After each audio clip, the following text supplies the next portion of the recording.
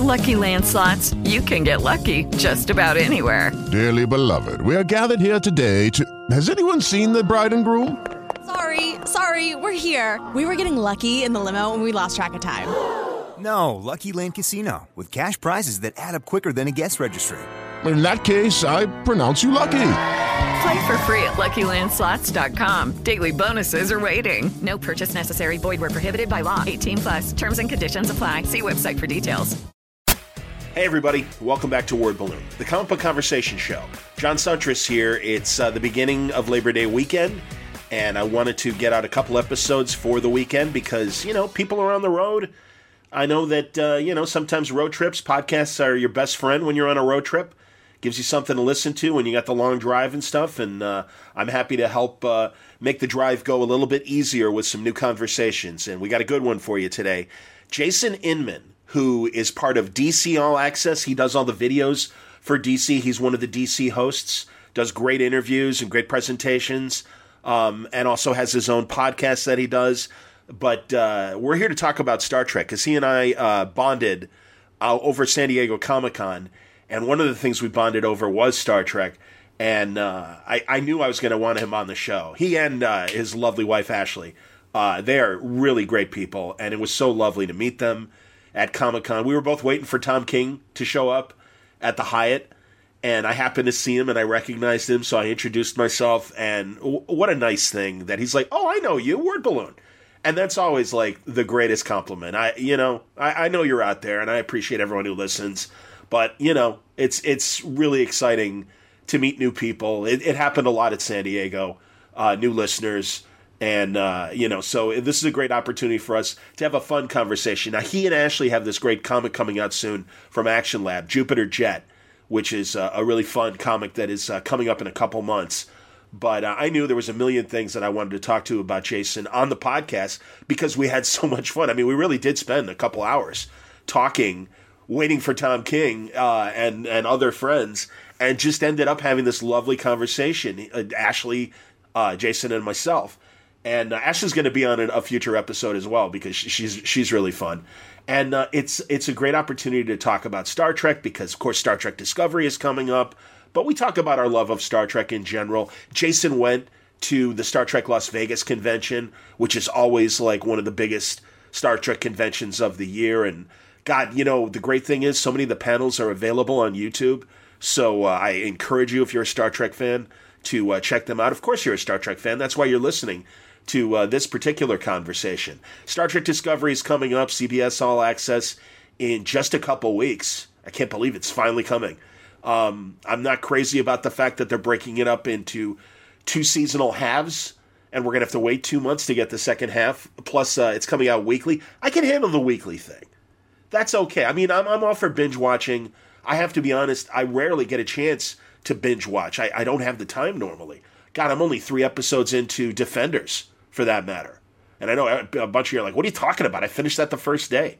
But it depends. And some shows I am able to binge watch. When Kimmy Schmidt comes out, I easily watch 4 or 5. And maybe because they are shorter shows and stuff like that. But I'm psyched. I'm really psyched for the Orville coming up, the Fox parody that Seth MacFarlane and former Star Trek producer Brandon Braga are doing. I think that teaser looks amazing. I'm so bummed that I haven't had a chance to see a preview of the Orville yet. But, God, that's only, a week or so away. And it's going to be very interesting to see those 2 shows out there. But this is a great love of Star Trek conversation. I got to tell you, as we reach the end of August, I'm pretty happy with the month. There have been some great conversations that I've had here on Word Balloon. Through Dark Horse, a project that I got to do, finally got published, and I had a comic book signing, my first comic book signing. No Plan B, The Art of Mike Oeming, is out. And it's a great art book. It would have been a great art book without my contribution, but the guys at Dark Horse asked if I would, and women, asked if I would do the interview with Mike for the book. And that was really an interesting challenge because it was an interview that I conducted, but I really let Mike speak extemporaneously, and I decided to really take myself out of the interview and just present Mike's words and do it in that way. And it was kind of an interesting writing challenge. And I'm glad with the way that it turned out. The signing went great. I was so pleased that people showed up and we actually sold books. Because I'm not the artist, you know. But it's also fun because it has a foreword by Brian Bendis. It has an afterword by David Mack. And, of course, all of Mike's art and Mike's thoughts on his projects. So those three guys, man, since the first year of Word Balloon, have always been such great supporters. You know, the Bendis tapes and the many times that Mike has been on. I'm embarrassed by the fact that David and I have not done an official Word Balloon yet, but we've had some lovely talks, and he popped up on a Bendis tapes when he was staying with Brian one time, and their generosity and support of my stuff has always been greatly appreciated. So the opportunity to do a project with them was really exciting, and again, I can't tell you how happy I am with the way it turned out. I will have copies of No Plan B at Salt Lake City Comic-Con coming up in a couple weeks, starting on the 21st, that weekend, that Thursday, Friday, and Saturday, and I'll have a table. So if you're interested and you're going to the con, please come by. It's a wonderful book, and I'm just very excited about it. But yeah, I got to tell you, man, it was a good August, and things are going great at the part-time job. And you know, I puffed up my LinkedIn and my Facebook, and I've got on there news reporter, CBS News in Chicago. And you know, between you and me, it's my traffic reporting, but I am reporting live news. So I do feel that I'm justified by calling myself a news reporter at this station. But I'm getting 2 to 3 shifts a week. It's probably not going to end up being a full-time job, but that's okay. It's nice being back on the air. Hopefully it will lead to other things. And it's fun because podcast listeners are like, hey, I hear you. And some of the old radio people that used to listen to me on the sports radio stations I've worked at are saying, hey, I hear you, man. You sound good. So it's really been great, and I'm very, very excited about having that cushion and helping pay the bills, as do the League of Word Balloon listeners. Thank you for your support. But it's been okay, and you know, as we head into the last quarter of well, I guess right now we're in the last third because it's September, October, November, December, so that's 4 months. I got to do quick math. I'm kind of slow on math sometimes. But I'm you know, with the way that things kind of ended unceremoniously in 2016, 2017, a lot of promise. And I mean, it requires work to make that promise follow through, but that's okay. You know, I'm cool with doing the work. And part of that ends up becoming things that I hope you'll find interesting. And that includes the book, The Art, you know, No Plan B, The Art of Mike Oeming from Dark Horse. And also conversations like this one we're about to have with Jason Inman on Word Balloon. Word Balloon is brought to you by the League of Word Balloon listeners. Thank you, League, for your support. You're helping me out at a time when I really do need it, and I thank you. If you like Word Balloon's free. It'll always be free. But if you can spare the support and are interested in subscribing to Word Balloon, is it worth the price of a comic book? If it is, go to wordballoon.com, and you can click on the Patreon ad there, or go to patreon.com/wordballoon, and you can sign up to subscribe. I thank you very much for your support, and it means a lot, and also it helps a lot keeping things going here. So thank you very much, League of Word Balloon listeners. Word Balloon is also brought to you by InStock Trades at InStockTrades.com, and there's some great books out from InStock Trades right now. Man, I'll tell you, things like, I want to talk about some old collections that are back, like Dead Man by Kelly Jones, the complete collection. I had the pleasure of meeting Kelly at one of Tony Moore's Cincinnati Coms and Cincy Comic-Con, and it was amazing, and of course, a thrill for me because I'm such a fan of Kelly's work. Not only Batman, but man, his Dead Man stuff, such good work. Mike Barron writing, Kelly doing the art, and this collects Dead Man Love After Death 1 and 2, and Dead Man Exorcism 1 or 2, also stories from Action Comics Weekly. Really cool stuff, and it just got a little creepier with Dead Man. I love Neil Adams' take on Dead Man. It has that great kind of classic superhero look, and he looked weird enough, but Kelly just kind of pushed it a little bit further as far as the horror goes, and this is a great collection. 42% off, $14.49. You can get Jupiter's Legacy Volume 2 from Mark Miller and Frank Quitely. And man, this has been a great run. It's such a great series. and I'm enjoying it. I'm sorry that it's going to probably take a break for a while as Mark focuses on his Netflix work. I've reached out to Mark about coming back on Word Balloon, and he was sweet to write back. And he's like, a little busy now. As soon as we announce our first project, let's stay in touch and, try to make something happen, which is great because I'm really excited for Mark. And don't you know that Jupiter's Legacy and Jupiter's Circle are likely going to be part of the mix as they move forward on this stuff? I certainly hope so. But this is book 2, and it's him and Frank quietly at their best, 136 pages. It's 42% off. It's just $9.85. Are you kidding me? That's fantastic. What else have we got this week? There's the Defenders Epic Collection, J.M. DeMatteis and other great writers, Don Perlin and other great artists. But this is some classic Defenders stuff, including issues 110 to 125 and the Avengers Annual 11. But, wow, this is really cool stuff from two great creators.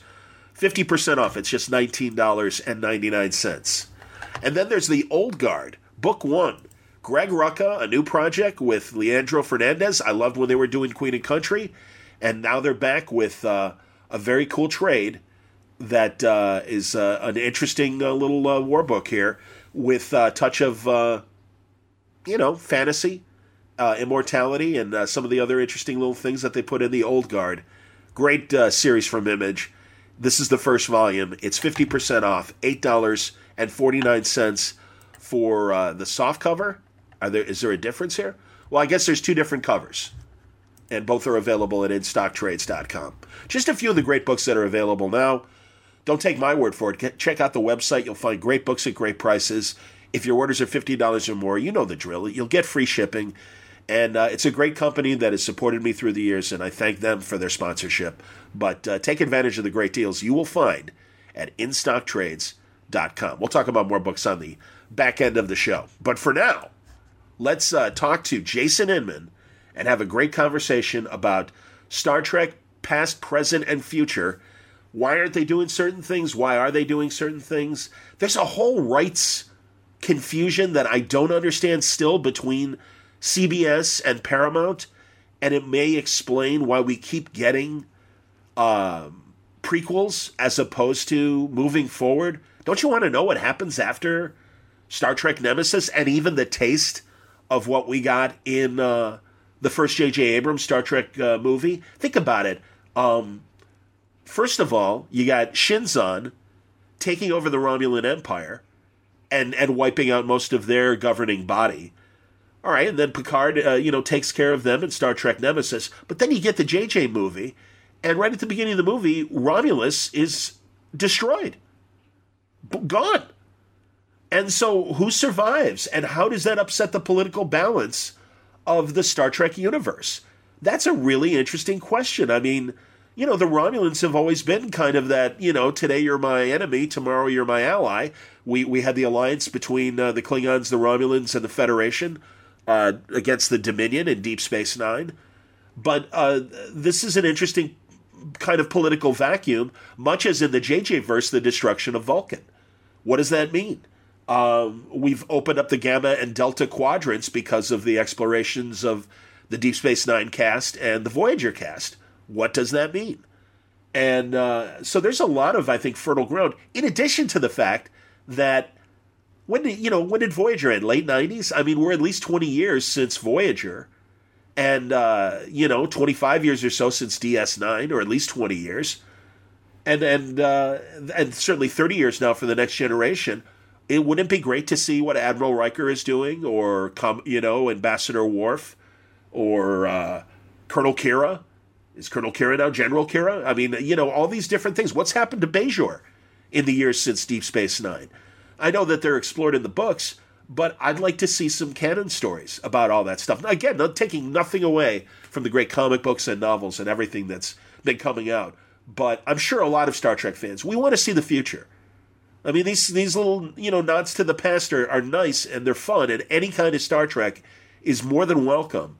But let's move the story forward, because that was the whole plan with Next Generation when they came back 20 years later. So I'd like to see more of that, and I'm sure a lot of Star Trek fans would as well. And, hey, This is angry. I rarely get into angry fan mode, and very little offends me as far as some of the choices in geek culture as far as storylines go. But hey, even Star Wars is moving the story forward.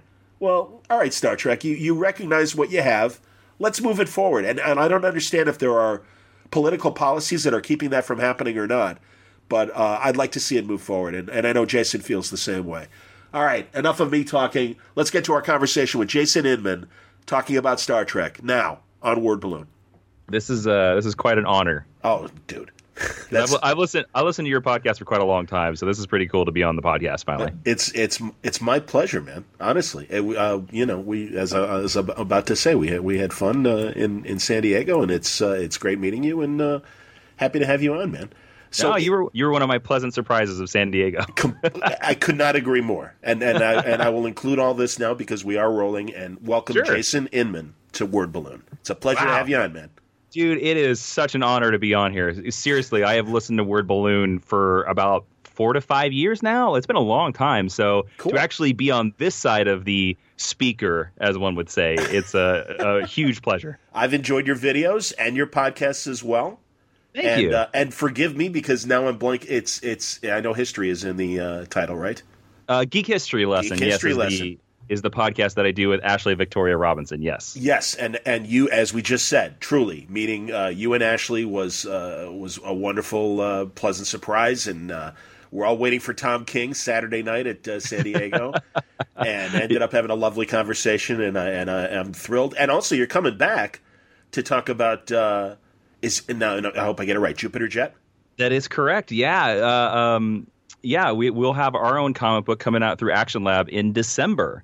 Jupiter Jet. It's an all-ages comic book about a 16-year-old girl with a jetpack. I got to tell you, man, as the millennium was closing in the 90s, seriously, I said this a million times, I'm really excited that we have the internet and supercomputers. But honestly, as a little kid, I figured by this age, we'd all have jetpacks. Really? Oh, yeah, because, Jesus, they would be at like football games at halftime. They would have demonstrations of jetpacks, and the Bond movies, Thunderball had the jetpack in it and everything, and countless television shows. So I'm like, oh yeah, I bet by the time I'm in my 40s or 50s, we'll have jetpacks and we'll all be cruising around. I mean, again, this was me at like 8 or 9 or 10.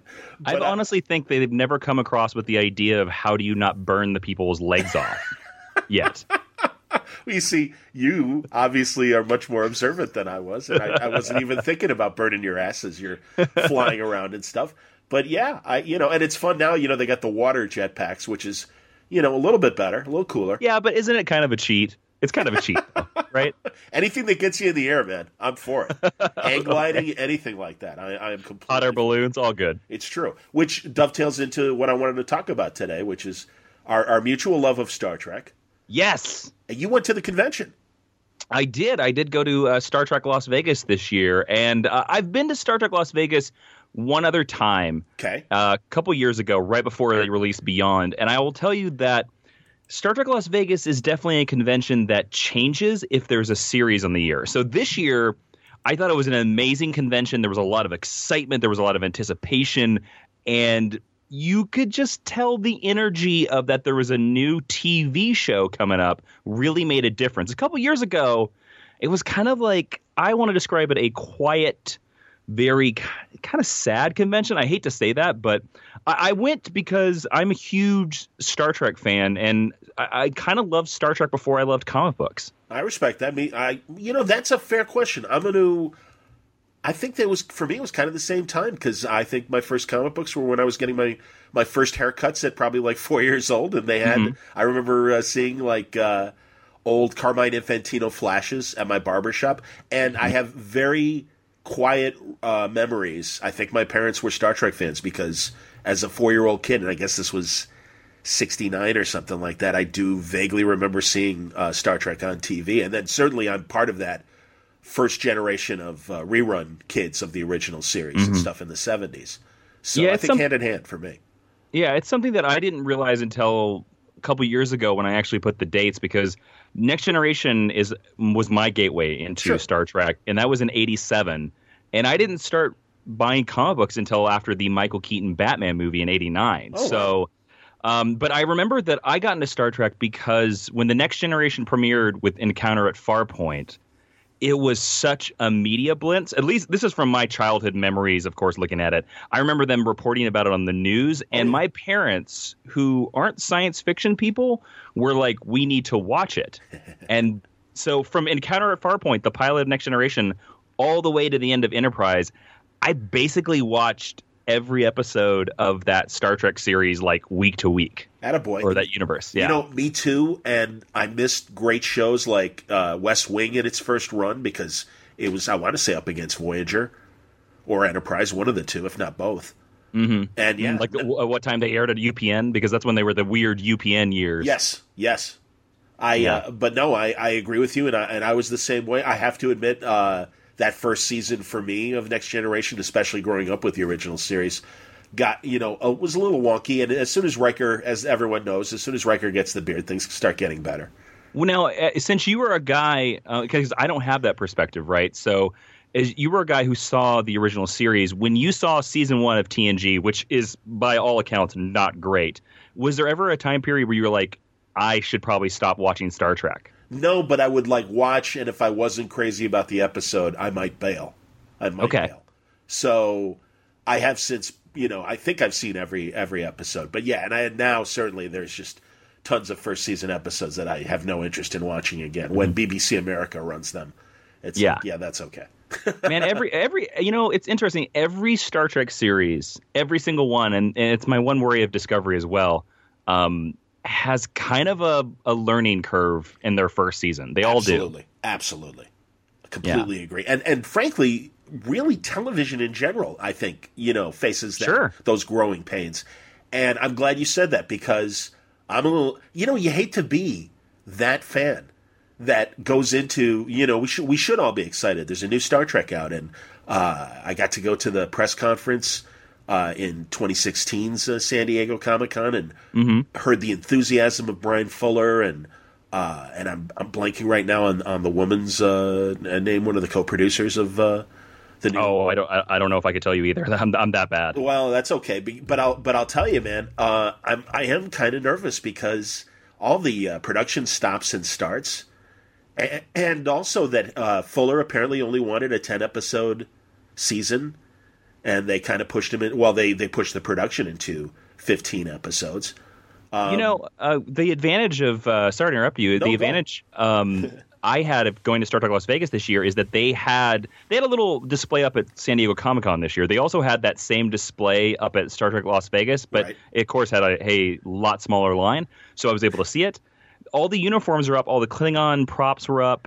They had the chair there. Seeing it up close actually kind of made me a lot more excited for the show. I came away from Star Trek Las Vegas, from the panels they did there and stuff like that, more positive on the show than everything they've released into the wild, which I thought was very interesting because some of those costumes, man, up front look fantastic with the detail. And I think it might be a thing of maybe I just don't agree with how they're lit in the trailer, but up close, they look amazing. Well, I'm cool with the clothes, and I'm cool with the effects that we've seen so far. And I mean, that's the thing. I think from a technical standpoint, an art direction standpoint, and a costuming standpoint, I'm okay with all of it. Even the different look for the Klingons, because I think that's fairly explained as well. It's the Klingon Empire, so there might be Klingons that are from a different planet and look slightly different. So I'm cool. I'm cool with all that. I have to, and you know something, because, and I'm sure I've warned people at the beginning of this. You're aware of the Sarek connection, obviously. Yes. I don't think I don't know if I would really call those spoilers anymore because they've done so many Entertainment Weekly articles where they basically give it away. Exactly. And I got to tell you, man, I don't want to be that kind of fan. It does kind of bug me. I mean, Riker and Picard didn't have to be Kirk's great-grandson to be interesting. And it really kind of pisses me off that they're just not letting this character, the lead character and stuff, be her own person without any sort of wink. Oh, look, hey, she grew up on Vulcan, and it's like, yeah, we didn't need that. And again, I guess we're gonna have to wait and see the story, obviously. But I have said this statement a couple of times, and that is, we should all remember the last time they introduced a secret sibling of Spock and how well that went. Sybok. Yeah. Poor Lawrence Luckinbill. I think the one thing that all Star Trek fans agree on, the worst Star Trek movie is Star Trek V. Well, or is Insurrection the worst Star Trek movie? Because I gotta tell you, I don't know, man. At least in Insurrection, you still have Patrick Stewart there to like sort of lift the movie up a bit. Cybok in The Search for God for me has always been, oh man, it's rough. I agree, but I do think there are funny scenes in 5. Sure. And I mean, that's the only thing. Like when Scotty breaks through their cell. And, do you not know a jailbreak when you see one? I mean, stuff like that was really funny. And even the weird kind of Uhura-Scotty relationship was kind of funny. Fun fact, I think that movie is the first appearance of a toilet in Star Trek when they're in the jail cell. Oh, my God, that's hilarious. That's very funny. Nice going. I believe it is, because I think that movie came out in 89 or 88? 89. Yeah, and at that time, TNG has never shown a toilet before, and they're in the cell, and I think Kirk's leaning on it or something like that. Like he has his leg on it, or of course, like Kirk, he would have his leg on top of the toilet. Hilarious. The rocket boots were funny, but I agree. I mean, a goofy movie, and and also, unfortunately, I guess it happened during, I want to say the writer's strike or something like that, and they initially wanted, I'm sure you already know this, Sean Connery to be Cybok instead of Lawrence Luckinbill. Mm-hmm. By the way, Lawrence Luckinbill, it's a shame because he's probably best known for that as far as mainstream audience goes and certainly nerd audiences. But the guy is a pretty good actor. He's married to Lucy Arnaz, Lucille Ball's daughter. And my buddy Franco, Tiny Titans, much more aware of his stage work because he's a big Broadway actor. Oh, I did not know that. But yeah, that's a good thing that Star Trek tends to hire theater actors, but I know Sean Connery skipped out of that film because he went to go do Last Crusade. Better choice, he made the much better choice. But that movie would have been. But I mean, again, even with Sean Connery, think about it, because Sean Connery would have just talked like Sean Connery, so he'd be just like live long and prosper, Spock. He'd be like, I don't know, man. I don't know if that helps make the movie worse or better. I'm with you. Well, and again, they had fun with the whole you don't have a brother. I've known you forever, and you never said you had a brother. Technically, you're right. I don't have a brother. I have a step brother or something. Yeah, like and he's like, I gotta sit down. So at least Shatner kind of took the audience's perspective of, all right, this is bullshit, but let's just roll with it. Fine. There is a very awkward. If anybody out there that wants to have an awkward 20 minutes of Star Trek, there's a press conference they did for Star Trek V, and it's the entire crew in their uniforms holding champagne, standing on the bridge of the Enterprise, and then the camera pulls back. All the crew leaves except for Shatner. And the press ask him questions, and he's just standing there in his admiral's uniform holding a glass of champagne. It is such a painfully awkward press conference idea, especially when you can tell that like James Doohan and Leonard Nimoy and all of them don't want to be there. Hilarious. That's fantastic. Go check it out. I think if you just search Star Trek V press conference, you will find this terribly, terribly awkward video. Oh, I'd love to see that. Have you, and I don't remember if we talked about this in San Diego. I've mentioned it a million times on Word Balloon. Have you read the 50-Year Mission books? Yes, I love them. Aren't they amazing? I love them. I think they're really good. And there's another series of books, especially if you're TOS fans. It's called These Are the Voyages. And there's These Are the Voyages, Volume 1, Volume 2, and Volume 3. And it goes into the making of every single episode of TOS.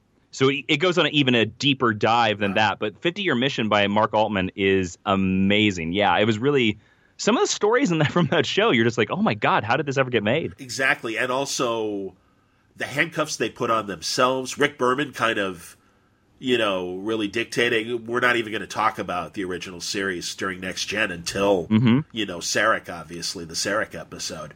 And it's like, and also the writers that were – Star Trek fans that came to the show, they were like the nerds. And the other writers would be like, God, you actually like this shit? All right. Yeah. It's so funny you brought up Sarek because right before I hopped on the phone with you, we were literally watching the episode The Most Toys from TNG. Great episode. Yes. Yeah, good episode. And I saw that the next one up is Sarek, and Sarek is like one of my favorite episodes in The Next Generation ever. Oh, absolutely. My God. Mark Leonard, I mean, really, or Leonard, I'm not sure how you say it, but... I think it's Leonard. Okay, probably. And, always a great actor. Of course, even in the Planet of the Apes television series, I remember his pre-Star Trek appearances, or actually, I guess it was concurrent, a show called Here Come the Brides, this weird kind of show about... Never heard of that show. Crazy. It's about Seattle in, like, the late 19th century, and it's interesting. And I think even a book... One of the Star Trek novels where Spock went home and visited Amanda's family and stuff kind of, in a cute way, tied that family to Amanda Grayson's family and everything, Spock's mother.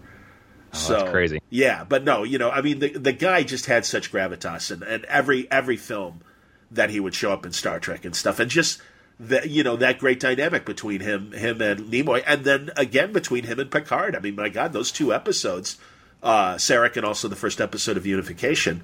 No, man, I mean, that's the thing. These guys, they knew what they were doing, man. And then again, that's I actually liked and now I'm blanking who played him in the Kelvin movies.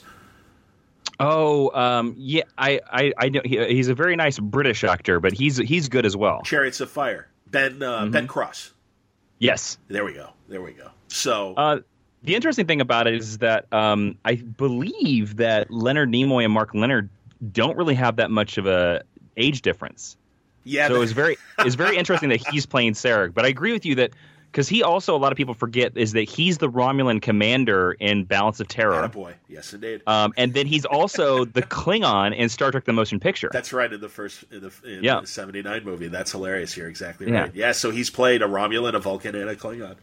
Yeah, he's played them all. Yeah, pretty cool. And yeah, God, Balance of Terror, such a great thing. Did you ever have the PC game Starfleet Academy? No, I had the Super Nintendo game Starfleet Academy. Nice. I don't know if it was the same game or not. I don't know either. They had a simulation of Balance of Terror. Wow. And it was fantastic. You never saw the Romulans, but the whole thing is you do a bunch of mission scenarios. Of course, the Kobayashi Maru is in there as well. So you get to actually do the Kobayashi Maru. Yeah, that was a fun PC game. I can't remember who made it, but Chekhov, Sulu, and Shatner were all in it. That's the one series that I've always thought, because a lot of people have always asked me, and so I find it crazy that they haven't made it yet, because especially when we've been in this weird period where they've been trying to bring Star Trek back to TV now for 15 years almost, and I'm really surprised they haven't done Starfleet Academy, because to me... I think that would be just the easiest streaming show to do, right? Because you could just, build a couple futuristic hallways, build a futuristic, classroom, and then just cast 4 kids, and we're in Starfleet Academy. Right, and also a great opportunity to mine the former cast members to come back and, okay, here's Colonel Kira, and she's going to lead us in a mission, and here's... Chief O'Brien. Exactly, yeah. Chief O'Brien. I mean, hell, at the end of Deep Space Nine, he's going back to the Academy. That's a good call. They could be all their teachers and stuff like that. But I've always thought that, when you see the captains in Starfleet, when you see, the autonomy that they have separate from Starfleet Command, they kind of got to know everything, right? They have to have a huge knowledge base. And in my head, we've never seen it on screen, but in my head, I've always just kind of seen Starfleet Academy as the most difficult vocational college you could ever go through.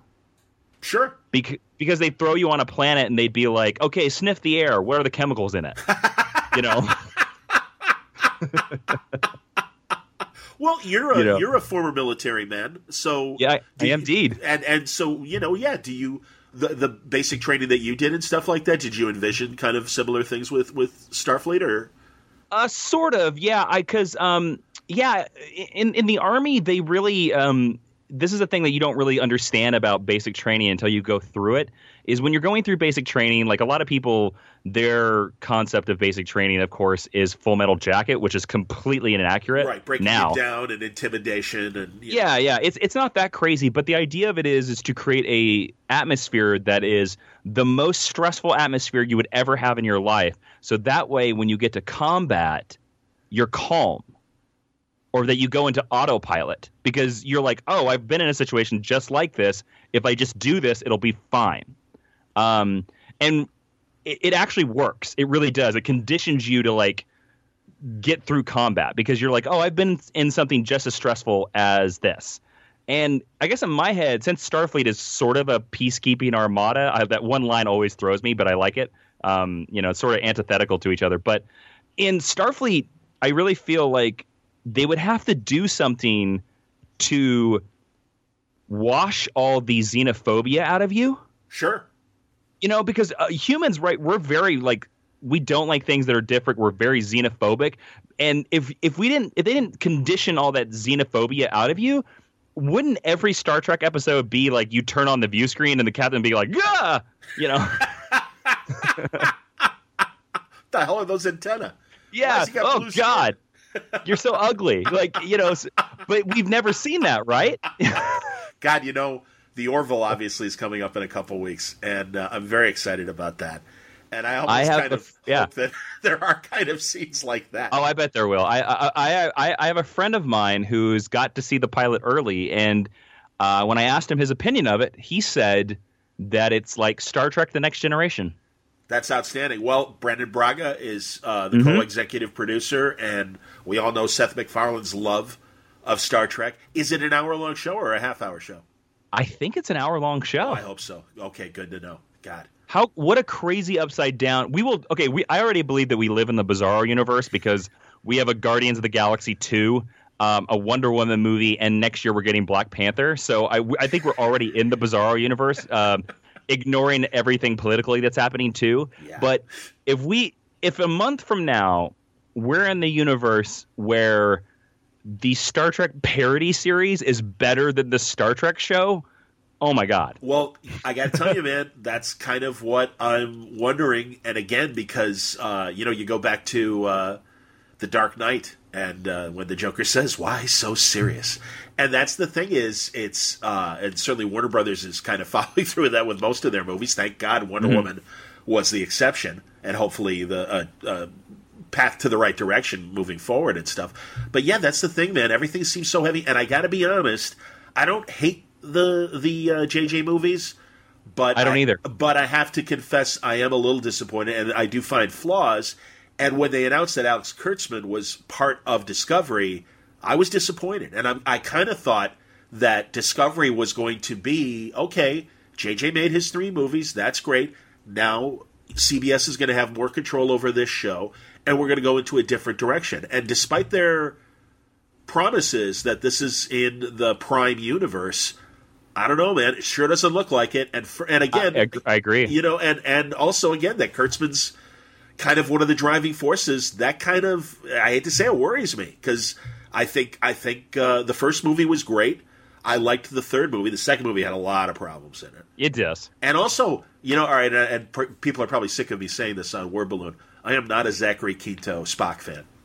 Really? With him having emotions on his sleeve as he does, it hurts the character. McCoy wins now because Spock is very emotional and shows it a lot. And I understand they put him in extreme circumstances.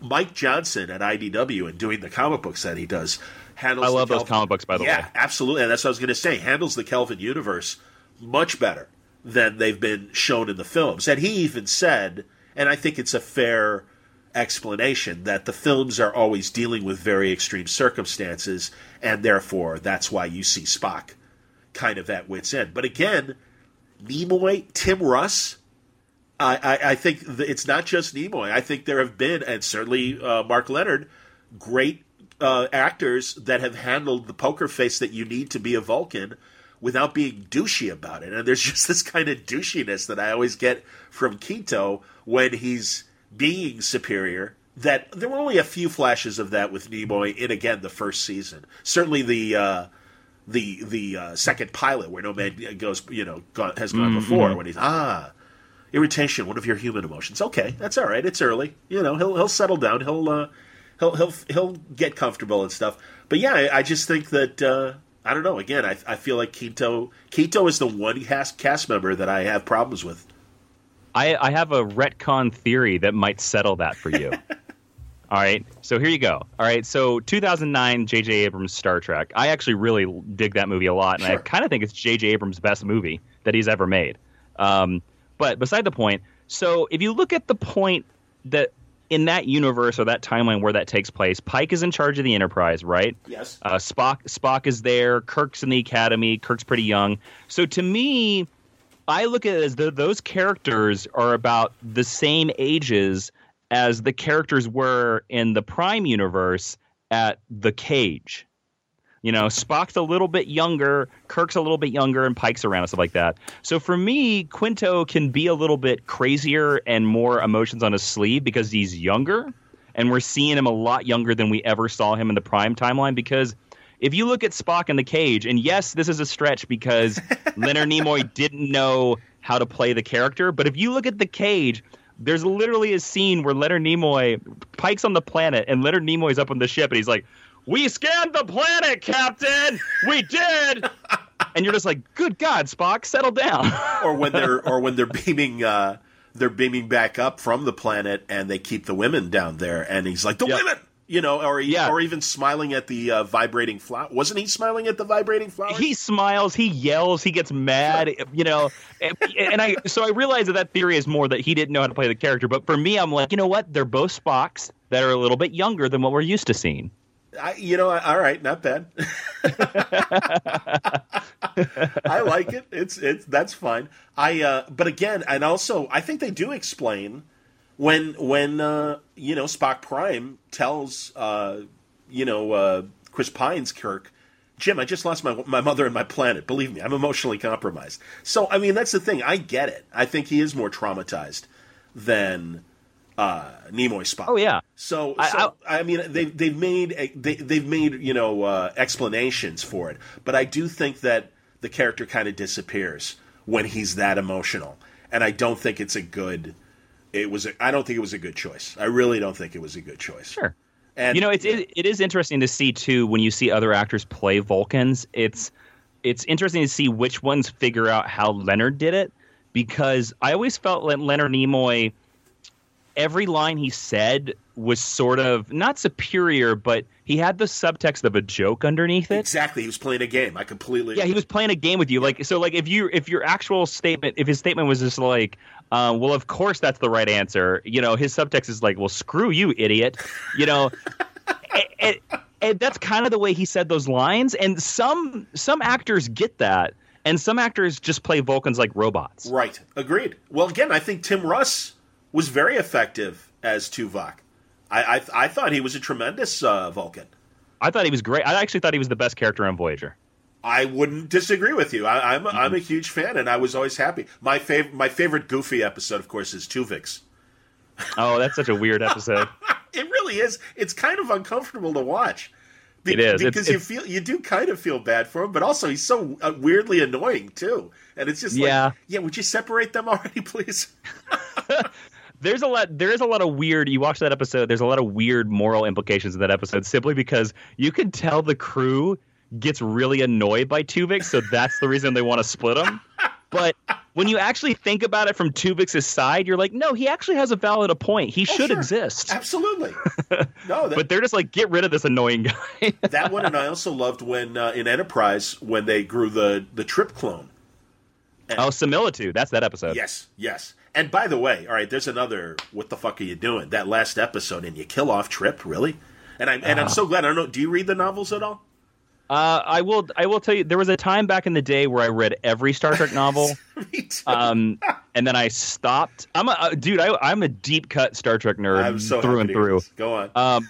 But I've read some of the Enterprise novels where they continue it on, and Trip becomes a secret agent. He's actually somehow alive. They just went too stupid for me to keep reading. Yeah, I think he's on that precursor to Section 31 or whatever it is. Yeah, you're just like, no. Yeah, no, I agree. The Deep Space Nine novels I still find interesting. Here and there, I think there's a good one. Yeah. Yeah. Well, and I'm more choosy as well. But every now and then, I will admit, every couple months, I'll scan what titles are coming out and see if I want to buy one or not. And I've liked Bashir's Section 31 post-series DS9 novels. I have not read that one. That's interesting. There's a couple, and they're pretty good. DS9 is my favorite of the. Mine too. Awesome. Yep. See, I knew you were a good guy. Go on. Yeah, there we go. So that's why we connected, man. We knew we were Niners. That's why. We are Niners. Absolutely. Deep Space Nine. man, it's so hard to describe why it's the best series. And I've gotten in arguments with people over this because there are those TOS fans so through and through. But like, I feel Deep Space Nine is the most real of the Star Treks. Like, all the characters get these amazing arcs and they change. Like, the best one, in my opinion, is there's a scene in the pilot between Dr. Bashir and Kira, and Kira's like, why did you choose this posting? And Bashir says, I wanted to study frontier medicine. And she snaps at him and she's like, this frontier's my home. Yep. Why are you making fun of it? And to see in the first episode that she's basically a terrorist. Yes. And by the end of the 7th season, she is a fully acceptable, compromising, rational human being. It's so amazing. And then the relationship, of course, of Captain Sisko and his crew. And I've said many times that if I had to pick my captain, it would always be Captain Sisko, because I think he would be the best dude to serve under. I agree. And I got to meet Avery Brooks at a Wizard Chicago show years ago. What was he like? He was Sisko, because it was great. I really loved the actor and everything he did. I was a huge Spencer for Hire fan. I read the novel. Oh yeah, Spencer and A Man novels. Called Hawk. Yes, exactly. And I told him that, and I said, and he was, oh, that's very kind, thank you. And I said, hey, it'd be my pleasure to buy you a drink. He's like, oh, that's not necessary. And I said, oh, please, sir, it really would be a pleasure. He put his hand on my shoulder and he went, John, you don't have to buy me a drink. We're having a lovely conversation. And I'm just like, okay, thank you. And I did. I felt like Jake. I felt like I was being, don't worry, Jake, you don't have to buy me a drink. And it was just like, that's fantastic. So yeah, I was like, all right, sir. I go, well, I'm not going to, bother you. Frakes was incredibly cool too. Oh yeah, I've never met him either, so that's great. I met Nimoy. I got to introduce Nimoy at a panel that he did in Orlando when the first JJ movie came out, and he was doing, and now I'm blanking on the show. What was the TV show? JJ show with Pose. Fringe? Yes, Fringe. Thank you, man. Yeah. Yeah, and he was William Bell. And yeah, he talked to yeah, that's a good show. So he talked about being William Bell, and he talked about, obviously JJ convincing him to do Star Trek, and he could not be more charming. And I just got to introduce him, and he shook my hand. He said, "Nicely done." And I said, "Oh, thank you, man." And because I included his photography and his directing beyond his acting, so he was happy about that, I think. And Sulu, we got to meet George Takei when Heroes, the first season of Heroes. When we also met Zachary Quinto and Hayden Panettiere, or however you say her name. Yeah. That's awesome. They were all same convention, and maybe a different year, but yeah, they could not have been nicer. And I mean, that's the thing too. I don't hate Quito on any personal level. I just don't like the way he plays Spock, and I think he's a fine actor. I think he's an excellent actor. One of the only Star Trek actors that I've met is Connor Trenier, who played Trip on Enterprise. Awesome. And it was actually in my second week after I moved to LA, I got a job as a PA on a commercial for some app that doesn't exist anymore. And I looked at the call sheet, didn't recognize a single name, and then like the fourth name down the call sheet was Connor Trenier, and I was like, "Oh man, it's Trip!" And so I went there as the PA, just moved like green screens around and set up lights and stuff like that. And he was there the entire day, and I was just like, it's my second week in LA. I'm like, "Oh my god, this is so cool! I'm working on a production with a Star Trek actor. Absolutely. Oh my god!" Yeah. And I was so nervous to talk to him, and then I saw that he finished and he got released. And he was walking out the door, and I was like, "Oh, I got to go grab him." And I went over and grabbed him and got a picture with him. And I was like, great. "I'm sorry." I was like, "I didn't want to bother you." And he was so cool. And then fun fact, I've actually run into him now 3 other times. And every time we end up talking, he'll sit there for a second, and he'll be like, "I know you somehow." And then all I have to be is like, "Yeah, you remember this terrible app, blah, blah, blah, blah." And he'll be like, "Yes." He'll be like, "Jason." Oh, that's really great. That's fantastic. All right, my thing like that was, and he only made the one episode of Enterprise, but he is the Klingon that they have to bring back to the Klingon homeworld, Tiny Lester. And they made an action figure of that character, too. Oh, that's fantastic. And, of course, the president in Fifth Element. Oh, that's cool. Great That's actor. cool. He was a huge boxing fan. And this is when I was covering boxing for what is now I don't even know if it's still the Yahoo Sports Network, but Sporting News Radio back when I was there. And it was an Oscar De La Hoya fight against Fernando Vargas. And he was down there, and he was there for the fight. And I got him into the press conference and stuff. And I just seen the Enterprise premiere. And I was, it was just a few days later, and I said, "Hey, man, you were a fantastic Klingon." And he's laughing. And the post-fight press conference, he was trying to get to it. I said, "Tiny, come with me, man." Because I had my credentials. And I'm like, he's with me. I got him. And he's like, hey, man, thanks. And I said, oh, it's my pleasure, dude. So that was really cool. But yeah, the Frakes was great. And I think I might have told you in San Diego, he was telling us when he played Captain America for Marvel Public Appearances in New York. Oh, I think I've read that before. Yeah. And he was talking about being backstage at a Blood, Sweat, and Tears concert in the 70s, and it was really, really hot. And it was in their writer that in the green room they'd have a couple Marvel heroes. So he and the Spider-Man actor were back there. And it was really, really hot. And Frakes is just like, hey, do you guys mind if I take my mask off? I'm like, oh, of course, no problem. Spider-Man would not break character, though. Kept his mask on, drank his beers through his mask, which I think is hilarious. Where is that actor now? Exactly. Who knows? Exactly. But no, he was really casual and great and just telling stories and could not have been more friendly. So that was a great moment. Did you ever get to go to the Star Trek experience at the Vegas Hilton?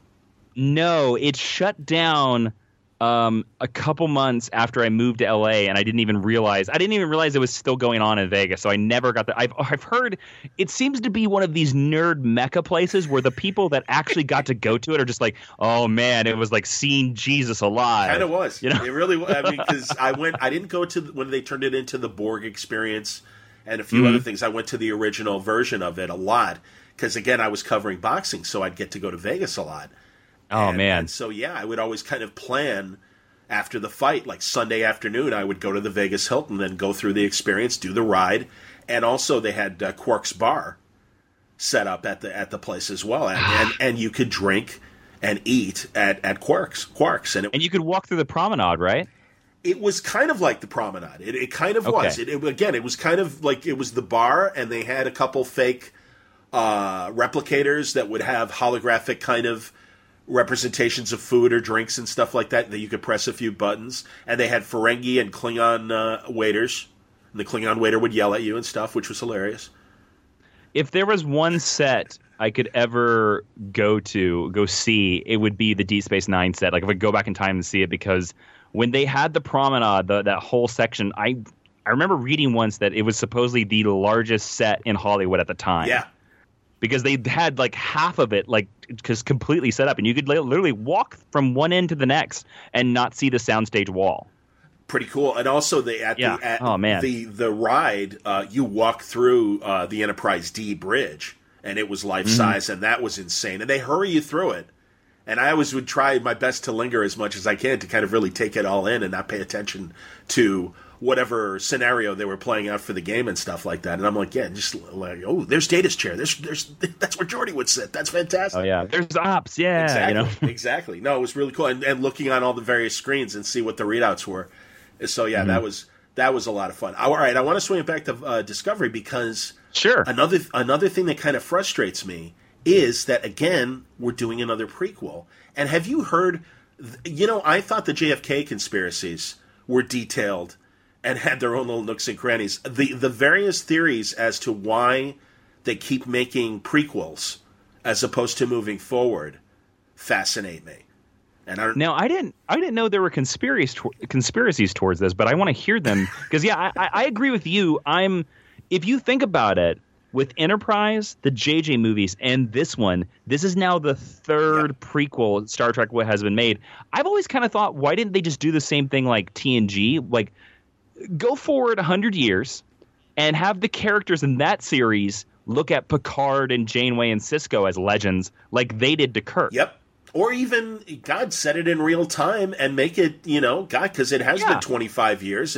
25 years, since Next Generation, 30 years now since Next Generation. But all these other shows. And now we can see, 50-year-old Bashir or whatever and see these characters as older characters now. And have the opportunity to bring them back. And man, did you hear about Michael Dorn being sort of offered a role in Discovery? I did not hear that. But what are some of these conspiracy theories you were talking about? Why is it always stuck as a prequel? Does Rick Berman have some sort of chain on it, or what's going on? It's not Rick Berman, but apparently, everything used to be under Viacom as far as Paramount and CBS and stuff. And about 5 or 10 years ago, they restructured Viacom, CBS, and Paramount. And CBS owns the intellectual property of Star Trek now.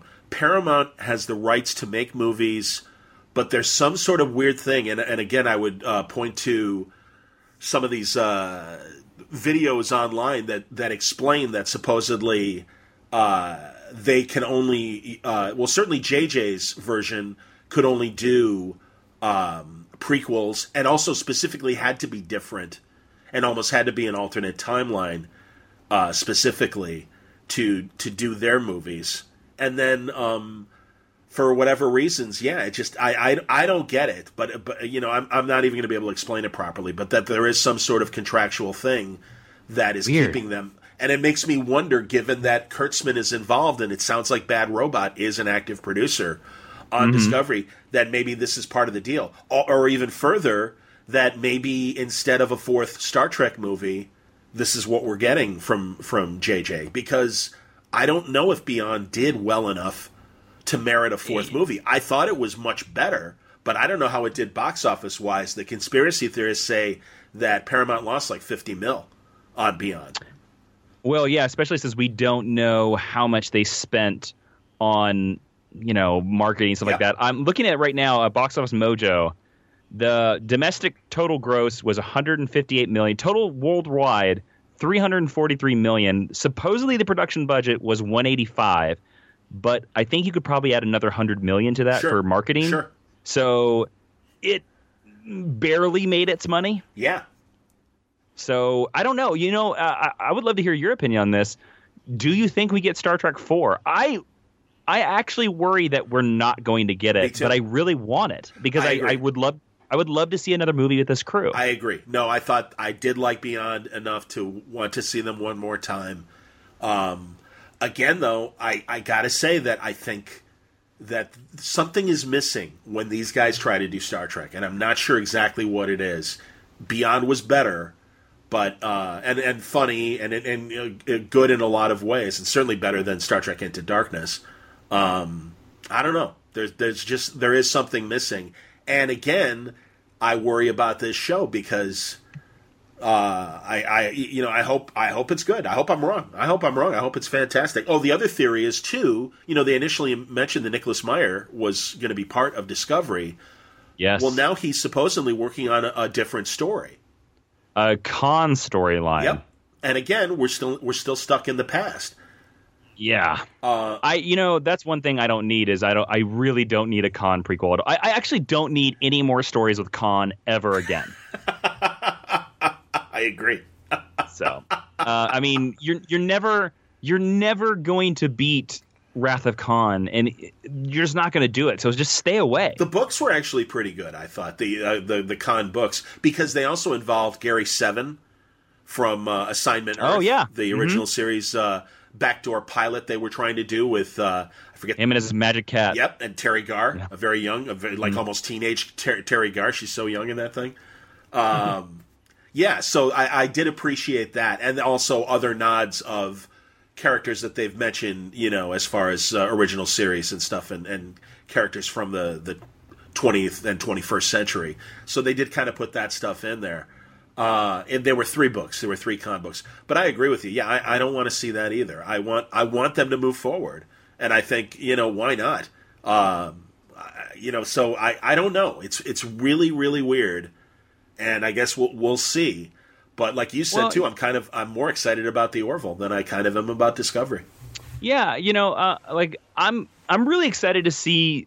I'm going to watch Star Discovery no matter what. Sure. It could be. I'm so into Star Trek that it could be the worst series of all time, and I would still finish it. I'm with you because I just want to see Star Trek. But I'm a little bit hopeful. I'm excited to see a new TV show. I'm really hopeful. STLV really made me positive.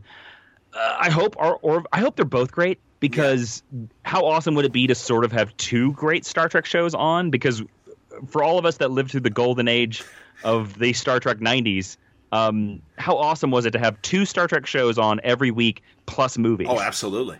100%, man. And many people forget that Star Trek was actually the first shared universe.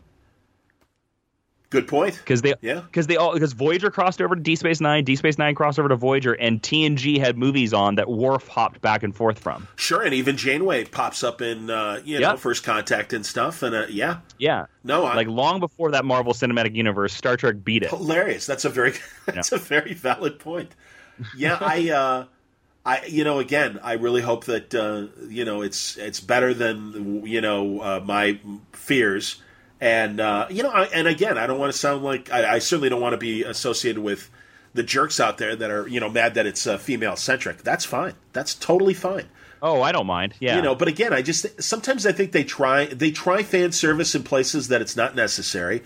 And even make this first officer, Michael, put her on Vulcan. Fine. Does she have to be with Sarek and Amanda? I mean, couldn't she have been raised by a different Vulcan family? It's like I said, it's just sometimes too cute for it. And if anything, it contracts the universe rather than expands the universe. And that's I agree. Yeah, and that's something that Star Wars, I think, is starting to run into, where one family in the entire universe controls all the midichlorians. If everybody's a Skywalker, then talk about the 1% of the Force, right? Yeah. So Star Trek doesn't need to be that too, because it is about, again, the Armada. So there could be plenty of characters out there. I don't know. I'm kind of hoping that there's something we don't know, some little twist about Sarek that we don't know that's going to matter to the plot. Sure.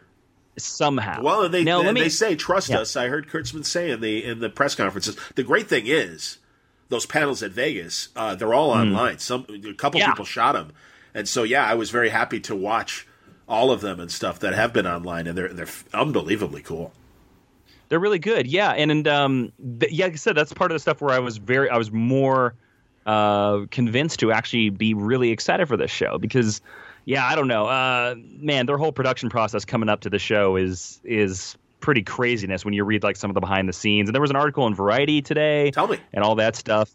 But they kind of talked about a little bit the Brian Fuller stuff and why he left and some of the rumors and what they're going for. And they have a really amazing picture of the bridge, and it looks huge. It looks massive. Well, again, from the technical standpoints, I mean, the trailers have been very impressive. And I am excited. I'm excited about the scope. I'm glad that they got the money and spent it and made it look as lush as they have. But it's really more about the story and characters. And it's like, all right, what are you doing? I'm even cool with, because again, I've read some old fans are kind of mad that the Klingons, who always represented, the Soviets back in the 60s, and they're like, well, now they're going to kind of represent some of the divided problems that we have in our own country and stuff. All right, whatever. That's fine. I can roll with that. Well, I was going to ask you, what do you think the odds are that we see Spock in this show? Because I think it's 100%. God, I hope not. And it's going to piss. I mean, again, and going back to what you said too about there's going to be some sort of weird wrinkle with Sarek and stuff. Mm-hmm. I just have a bad time paradox, city on the edge of forever. Let's fix this. Let's fix the timeline sort of thing. Oh, really? That's interesting. My fear. Yeah, that's my fear. And that is something that I always appreciated about what I read in those 50-year mission books, that they're like, okay, we did it. They did it back in the original series. Let's try and avoid that for a long time. And they did. And even Straczynski with Babylon 5 is like, all right, we're only going to do one time travel thing. We're only going to do it once, okay? Because everyone's sick of it, and it's just, it could be interesting, but a lot of times it isn't. And I don't know. And it's everything we said in terms of, growing pains of a first season. Another conspiracy theory is that they are dissatisfied with the show and that it is only going to be the one season. And that, Meyer's idea is going to be next year. And they're going to claim that it was always meant to be an anthology series, much like American Horror Story, which I would have no problem with if that's the case. Well, that's what the Variety article claims was Brian Fuller's original pitch for the show, was that it was going to be an anthology series, and Discovery was only going to be the first season. I hope so. I kind of, well, and again, because I'd be down for that. Yeah, I mean, that's okay. The other thing that's bothering me, too, is the whole release of it, and that we're only getting half, and then we got to wait 2 months for the second half. Agreed. I also don't like that they're releasing it weekly. It's like, come on, it's just like The Tick. The Tick just came out. Yeah. and they have their whole first season done, but they only released the first 6 episodes, and the 6th episode ends on a cliffhanger that is obviously an episodic cliffhanger, not a season cliffhanger. Okay. And it bothers me that I have to wait 3 months just to get the conclusion to this one scene. And I read online that the creators did it that way because they wanted to curb binge viewing. And my response to that is, get current with the times. Yes. Well, you can swear if you want. I'd say fuck you. Yeah, there you go. Yeah, fuck you. Binge viewing's where it's at. I was trying to be polite. No, I agree. And but I also know that streaming is a new animal, and everyone is experimenting and seeing what they can and can't do. Bendis and those guys with powers, they were only doling that out every couple episodes when the 2 seasons of Powers was coming out. So I agree with you. To make you wait a couple months for the second half is bullshit. And again, that's the weekly thing. If it was the whole show, because I know Hulu's done with that with certain shows. Yeah, I think they did it with like The Path and The Handmaid's Tale and stuff like that. Yeah. So, I mean, again, and I'm with you. I will buy CBS All Access because, like we said, I mean, my standby line is always, if it's Star Trek Klingon latrine cleaning, I would watch. It's fun. It's Star Trek. I gotta watch. Yeah, I'm the same way, man. If it's Star Trek, I've seen everything Star Trek. I have to keep going, seeing everything Star Trek. It's really the universe that I probably love more than comic books. I really do. Again, and we'll see, but it does bother me that I guess it's going to stop after the first week in November, and then it's coming back in January. They haven't even specifically said what week in January or what date in January it's coming back. So, and I'm hearing, are they done filming? Did the Variety article say that they're done filming? I don't know. As far as I know, they're still filming. That's what I thought. And I don't think they're going to finish filming till like October. Okay. So, I know part of that too was, and I forget the actress's name from Walking Dead that plays Michael. They had to delay the series because of her. Right. Michelle, she plays Michael Burnham. I can't remember her name. Yes. 3 names. She's one of those 3-name actresses, which is fine. But yeah. Hey, I liked her on Walking Dead. Sure. I think she'll do a solid job. Honestly, I think I agree, and I like what Michelle Yeoh looks like. Everyone that they've shown so far, even Jason, British guy that plays asshole captain. Jason Isaacs. Yeah, there you go, Jason Isaacs, exactly. Mm-hmm. No, they're all fine actors, and I'm sure it's going to be interesting. And also, by the way, going back to why we love Deep Space Nine, and I'm glad you mentioned the whole xenophobia thing. I can appreciate where Roddenberry was coming from in the 60s. And certainly in that period, wanting to show, hey, guess what? By the 22nd or 23rd century, we're going to get our shit together. And at least Earth is going to, get beyond all the pettiness and stuff. And that's a nice thought. But I do think that there is just a basic human nature of xenophobia and mistrust and just conflict. And I think taking conflict away really hurts you from a story standpoint. So I don't mind disagreements. And again, that's why Deep Space Nine was as interesting as it was. I mean, Major Roddenberry was very, I think, not pleased with Deep Space Nine, so I don't think this is Gene's vision. But it's like, well, I get it, but, again, I'm psyched for the DS9 documentary they're making. Yes, me too. You talked about Gene's vision. It's very interesting because I think Gene Roddenberry is very similar to George Lucas. And the point that I'm going to make with that is I think they had a great idea that other people made way better. Yeah. With Irving Kirshner, made Empire Strikes Back the best Star Wars movie. I think everybody agrees. I think Gene Kuhn, the writer for the original TOS, wrote the best TOS Star Trek episodes. And I think Michael Piller is the reason why Star Trek The Next Generation became the huge hit it was and eventually got nominated for Best Drama Emmy. Agreed. And in fact, watching John Delancey's panel and him talking about Legend and Michael Piller, that was the steampunk show that Richard Dean Anderson did on UPN. Only lasted 13 episodes. And I went out and bought the DVD. I haven't sat down and watched the 13 episodes, but I'm like, yeah, something, I trust Michael Piller. I really like Richard Dean Anderson. I always think he's charming. And I'm a big Delancey fan. I'm like, I'm going to finally sit down and watch Legend. I didn't watch it when it was on. I don't know. Do you remember that show at all or no? I know of it because a friend of mine bought one of the copied DVDs at San Diego Comic-Con. Hilarious. That's fantastic. Oh, was it a bootleg? Yeah, it was one of the bootlegs. That's funny. I didn't know they actually made a real one. Yeah, well, I went on Amazon and searched it. It was there. I'm like, oh, fantastic. So that's only one, it's 13 episodes, so it's a reasonably priced set. But yeah, I'm like, okay. And I really appreciate steampunk, and I appreciated the idea behind it.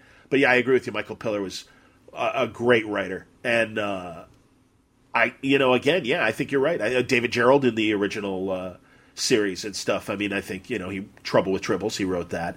And was part of the team that they put together initially for Next Generation when they brought back Next Generation. Have we talked? Have you seen Chaos on the Bridge on Netflix?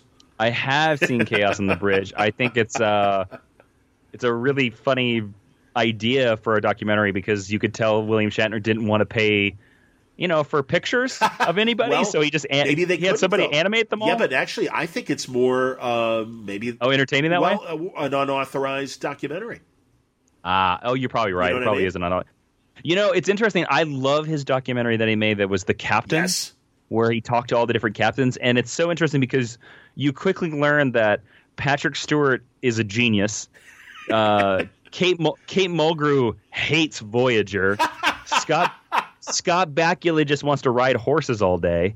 And then I was so glad to hear your Avery Brooks story because from the captains, it kind of seems like Avery Brooks is certifiably insane. Yeah, well, he's just on his own wavelength, and there's the documentary, and then also they did the episodes of the captains, which involves the rest of the cast, and they all kind of say that about Avery Brooks, that he really was on his own wavelength, and he is kind of like ultra intelligent to the point where he really is just kind of working on a different wavelength. Mm-hmm. And yeah, I don't. Oh man, I would be afraid and intimidated actually to meet Avery Brooks. So I was very pleased to hear your story. Could not have been nicer. And it was so. And he's such a giant. He's so tall. It's like, I'm almost a jockey. I'm 5'9", so I'm actually 5'8". I'm sure I'm shrinking. Sadly, I've reached that point in my life when you start shrinking. But but yeah, it was just like, oh my God, it's him. It's Cisco. So I would love to meet Shatner, and I know, and believe me, I'm aware of all the ego and stuff, but that's okay. That's part of the ride, man. I think it would be great, and I'm really bummed because it seems like DeForest Kelley was just such a lovely man, and what a cool. He's one of those guys. The other guy like that is Oscar Goldman from the $6 Million Man, Richard Anderson. These guys were contract players at their studios and did every kind of movie. And it's so fun on Turner Classic Movies when DeForest Kelley pops up, not just in Westerns, but so many other Man in the Gray Flannel Suit kind of Madison Avenue films where he's just suddenly there and is an executive or something like that. There's an amazing story from These Are the Voyages, that book I told you, where they break down every episode, they take you through the drafts. And it's like the 4th or 5th episode of the first season of TOS.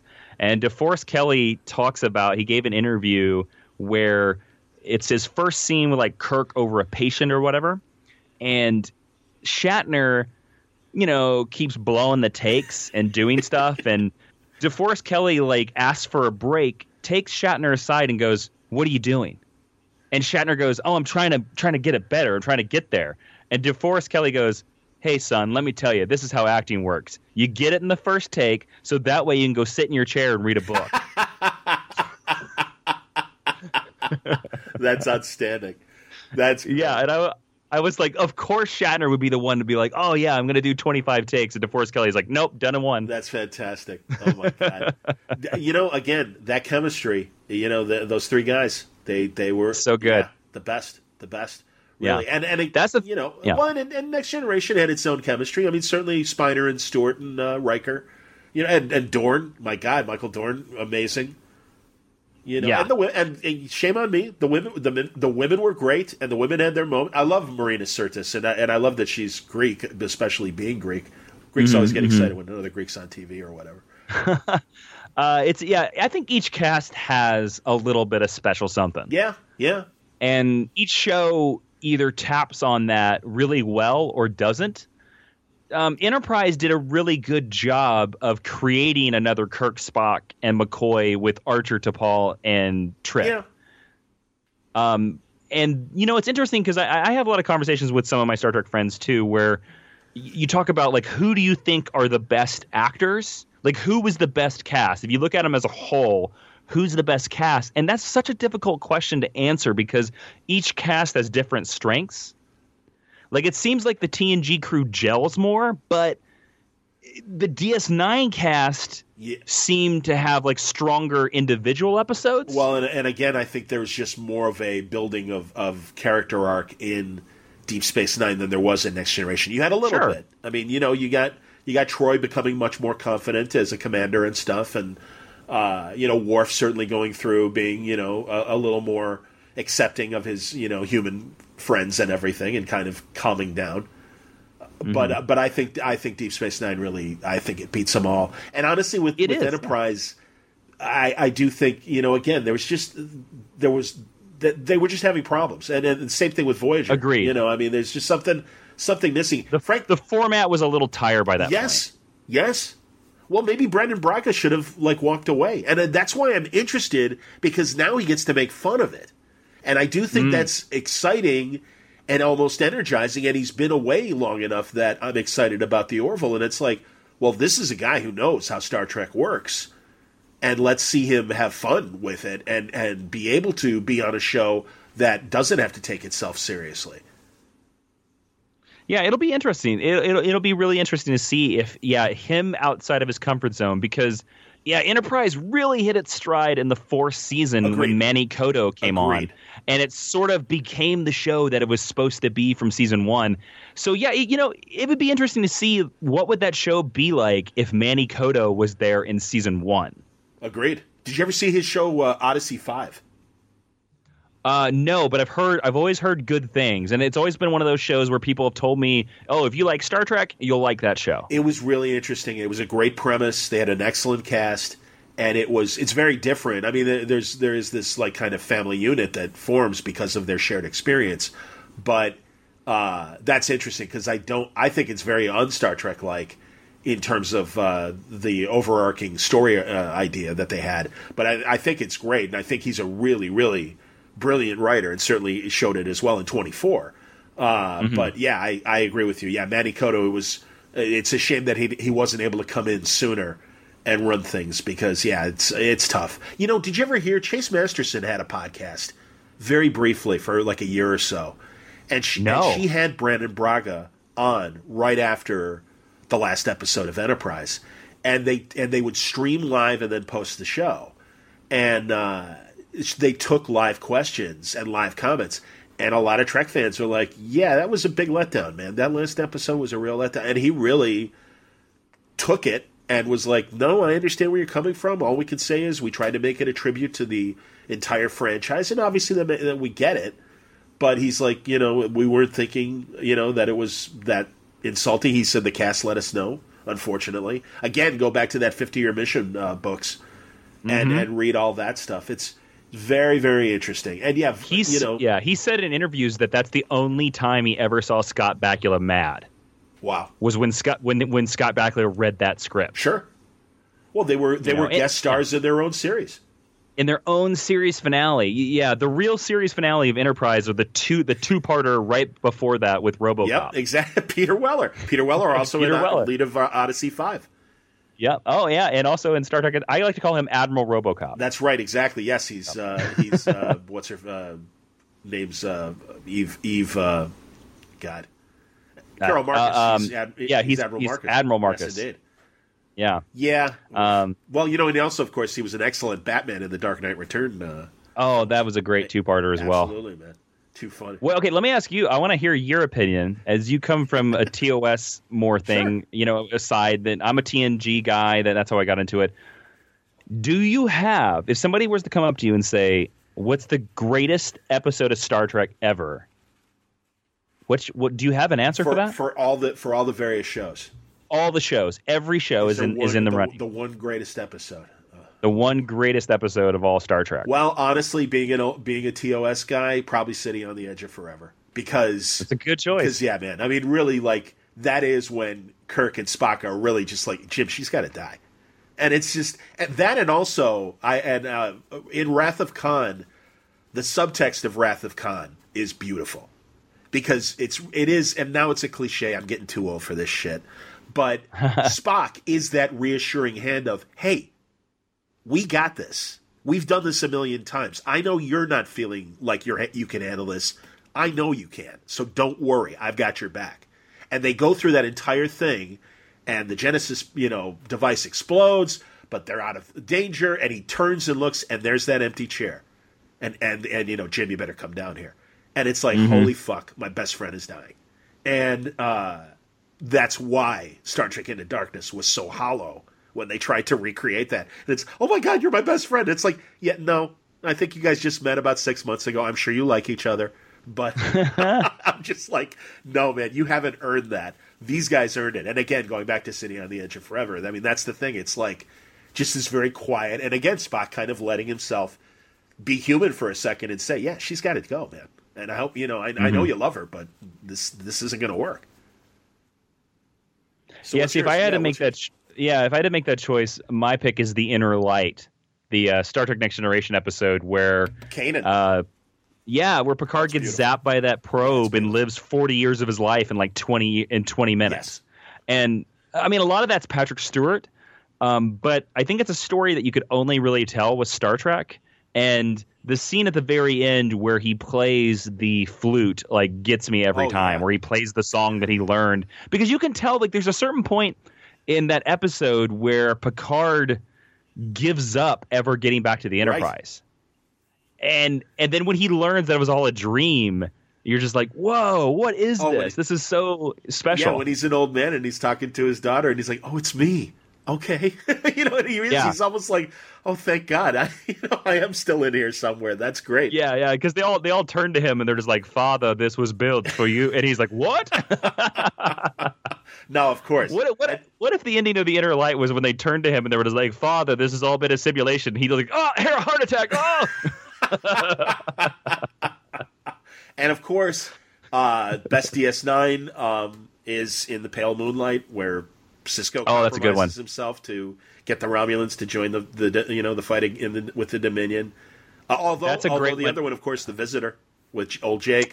That's the one I was going to say. Yeah, I'm a bit of a softie when it comes to the episodes that I love. So yeah, the idea that Jake Sisko lives his entire life and his father shows up as a ghost every 10 years is so sad. Oh, well, and also just again, I mean, hey man, I lost my father at a young age, so yeah, to have the opportunity of don't you understand, we're going to be together again, and it's like, oh yeah. Man, I get it totally. Now, my favorite Voyager is the finale. Really, Endgame? Yes, because I love, and again, we're dealing with time travel and alternate histories and stuff, and let's fix the timeline, but when they armor up Voyager and it takes out the Borg cube with a single shot, and even the Borg cubes back up, like, oh fuck, what's going on? And it's the same thing in Doctor Who after they brought Doctor Who back, and you didn't know exactly what happened in the Time War, but when it's like, oh, this is the Doctor, and the Daleks back up, like, oh fuck, it's the Doctor, and that's just so cool to see the villains that have always killed with without thinking and stuff is suddenly like, all right, wait, the game's changed. And I like that moment. And I also like a lot of what they showed in terms of after Voyager came home. I appreciated all that in the previous timeline. However, my big thing where Voyager I thought screwed up was they should have reached Earth mid-season and then have Starfleet go, okay, welcome back. Okay, you're under arrest. Let's take the Borg. I agree. And I would have brought them home much sooner. I would have brought them home at the end of season 6, and then you get a whole season of that. And go like a naval inquiry of okay, now you're going to have to explain your actions in the what you were doing there. Yeah, in 7 of 9, we're going to dissect you. Exactly. Yeah. I said the same thing. A holographic doctor, you're just a broom. We're going to shut you off. Yeah, of course. Well, we'll reformat you because since you've been away, there have been improvements to the holograph. So we're going to, wipe out his memories, please. This, memories. Yeah, we didn't get enough of an epilogue with Voyager. Yes. Yeah. So my favorite Voyager episode is Living Witness. Oh, it's go on. Yeah, the one where the backup copy of the Doctor's left on that planet for 400 years. And they've invented this fake or weird kind of history to Voyager, kind of like an archaeologist would in terms of... Yeah, exactly. So they're like, oh, they were a terrible ship of monsters. And he's like, what? No. I also like, was it called Critical Care? Where the doctor's on the one planet that it's hilarious. I mean, it really kind of speaks to our issues today with healthcare, where, it's, oh God, I forget his name. He's the bad guy in Darkman. Durant. Larry. I have not seen this. I don't remember. This episode's not popping up in my head. Oh, wow. Yeah. This con man gets the doctor's hollow emitter or whatever, and his program is in it, and he sends him to this planet that has like all these healthcare issues, and depending on your place in society, you get better healthcare. Is that the one that like it's like the ship is a hospital? Yes, I think so. Yeah, I thought it was a planet. I thought it was a planet hospital, but maybe it was a ship. Mm-hmm. I remember that as a ship as a hospital, man. Yeah, see that's something too. Like I really want Discovery to start. I love those episodes that are metaphors. Sure. Or now, and I live for Star Trek. That's where like Star Trek really excels, and I really hope Discovery does some of that too, because I really think there's a lot of current issues right now that like could make amazing episodes. It's funny when they were first talking about, oh, we're gonna make Star Trek, we're gonna hire like a showrunner. Before they announced Brian Fuller, my pick for showrunner was actually the gentlemen who make Black Mirror. That would have been amazing. Yeah, because I think they do an amazing job of like looking at our issues as a society, Agreed. And I was like, that's what Star Trek needs. Well, that's what Serling did with Twilight Zone. Yes, exactly. There's an incredible 50s interview he did with Mike Wallace, and Mike Wallace was much more pointed. Mike Wallace, formerly of 60 Minutes, was much more pointed and confrontational in the 50s. And he asked Serling, he's like, why are you leaving serious drama to make this fantasy science fiction? What are you doing? And he's like, no, this gives me the opportunity to comment on today's issues and cloak them in futuristic settings or whatever. Aliens, minorities become aliens, and the same thing with the Western. I think, and that's when science fiction really shines its best, is when we look at what's going on today and the problems of today, and they cloak it in, science fiction. I think it's great. And yeah, I agree with you. I think the best Star Trek episodes, let it be your Last Battlefield, or with Frank Gorshin, half white and half black. Tremendous episode, Mm-hmm. And the Private Little War, where it was basically the Vietnam analogy and everything. That's a really good one as well. Yeah. So like there's so many good episodes. I was actually, it's funny, like, because I've been because of the excitement of Discovery, I've been in a real big Star Trek tick. So I've been going back to TNG. And I recently watched The Defector. And that's a great one. The Romulan, yes. Yeah. It's where the Romulan guy comes over and he's like, I'm certain there's something going on this planet. And then you find out that he was given all the bad information set up to weed him out. And it's so funny because I was looking at that and I was like, oh, I wonder what they were trying to say. But then I looked at the production date and I was like, oh, that was in 1988 or 89. This totally, like, they're dealing with the Cold War. Yeah, sure. Absolutely. Or even possibly like, I was going to say like Iran-Contra, but no, I think you're right. I think it probably was more of a real Cold War thing. Well, and that's what always the Romulans and the Klingons represented, the Cold War enemies and stuff and what was going on. So no, I completely agree. They're, I had another one and I can't, and now I'm forgetting. It's great. Well, and of course, God, the wonderful one that addressed homosexuality with the race that was all just one gender. And that's called, oh man, but yeah, where Riker goes to save the androgynous woman. Yes, that was fantastic. I can't remember the name of that. That was fantastic, man. So that was a really good one. There's so many great. Yeah, TNG. It's very interesting, especially like looking at TNG through a modern viewpoint. TNG tackles some very current transgender rights issues that I think for 1990 would have been like insane. Yeah, agreed. And I think also, somebody, I forget which website, somebody really like shit hammered DS9, and it's like, man, you guys really missed the point of DS9, because again, God, DS9 handles such huge issues of religion and the idea of terrorism my God, it's in a lot of ways it was the Iraq conflict. It's amazing what they were able to do, And also, again, I have to give them credit because they had that edict of, well, there's nothing but peace on Earth. So it forced the writers to really come up with tougher stories, and they succeeded. I mean, that's the thing. They played by the rules, and were able to come up with some really interesting stories because of these conditions that were put on them. That no, you can't have people arguing or whatever. So. Yeah, exactly. And you brought up a great idea, the idea of Kira, because imagine if DS9 was a series that was created after 9/11. Yes. Because Kira is essentially almost the Taliban. She's essentially like that idea. And the fact that she was the second lead of the show is such... Many shows wouldn't do that, well, especially even today. Do you remember, I don't know if it was Sci-Fi or Spike running the reruns. After 9/11, they pulled them for a while. They pulled DS9. Really? I didn't know that. Yeah. And I think, again, because they knew how sensitive it was. But also, depending on your point of view with history, some people would say terrorists, some people would say freedom fighters. You could argue, obviously, exactly. the colonials that rebelled against the British and stuff. I guess they were terrorists if you're British. Mm-hmm. Yeah, exactly. It's all points of view. No, and again, this is well, like we said. I certainly hope that Discovery tackles these issues, and it sounds like they're going to try with what they're doing with the Klingons in particular, and also even possibly some of the politics of the Federation sound like they're going to come into play. Mm-hmm. It'll be interesting to see what happens, but no matter what, I mean, there's a really good Star Trek To Boldly Go. Or Star Trek Boldly Go is by Mike Johnson's a great comic book. So if you don't like the show, just go read the comic book. I agree. And honestly, that and, God, what's the anthology? Waypoint. Yeah, Waypoint. Man, that's great too. So, no, honestly, I've had Sarah Gatos, the editor of the Trek IDW books, and Mike on, and I've let the IDW people know, I'm like, I want Sarah back, as soon as possible.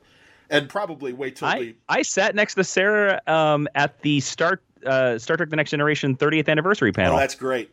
Yeah. That's fantastic. I haven't had the chance to meet her yet. I hope she'll be in New York. Are you going to be in New York?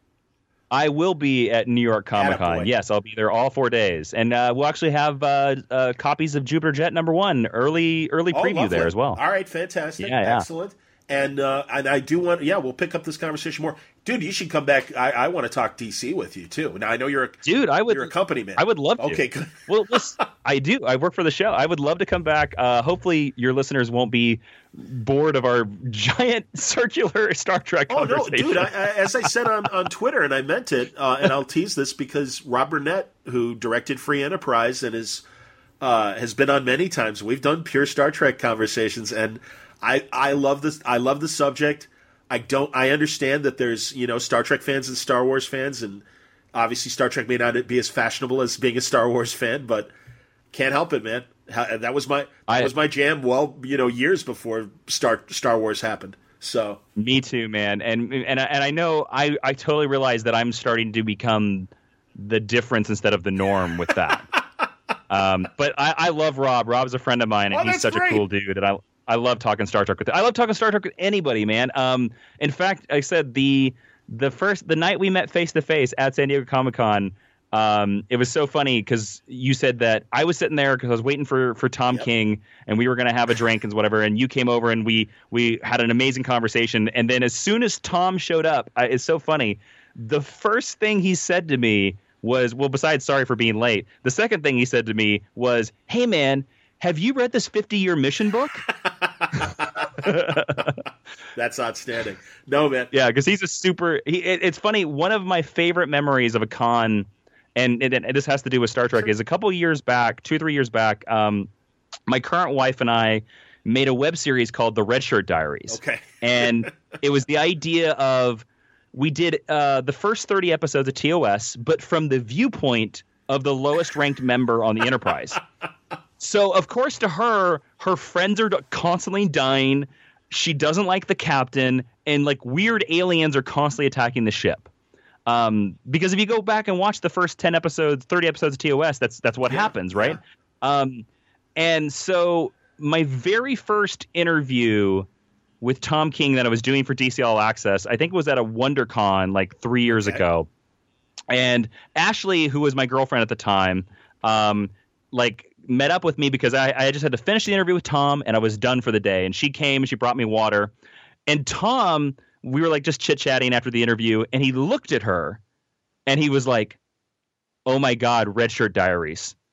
And we were like, "Holy shit, you watched that?" And he was like, "Dude, I'm a huge Star Trek guy." So if you ever get Tom on here again, you've got to do like a Star Trek roundtable with him as well. Oh, that'd be great. Well, honestly, I thought about having you and Rob together, but then I'm like, no, something I really want to.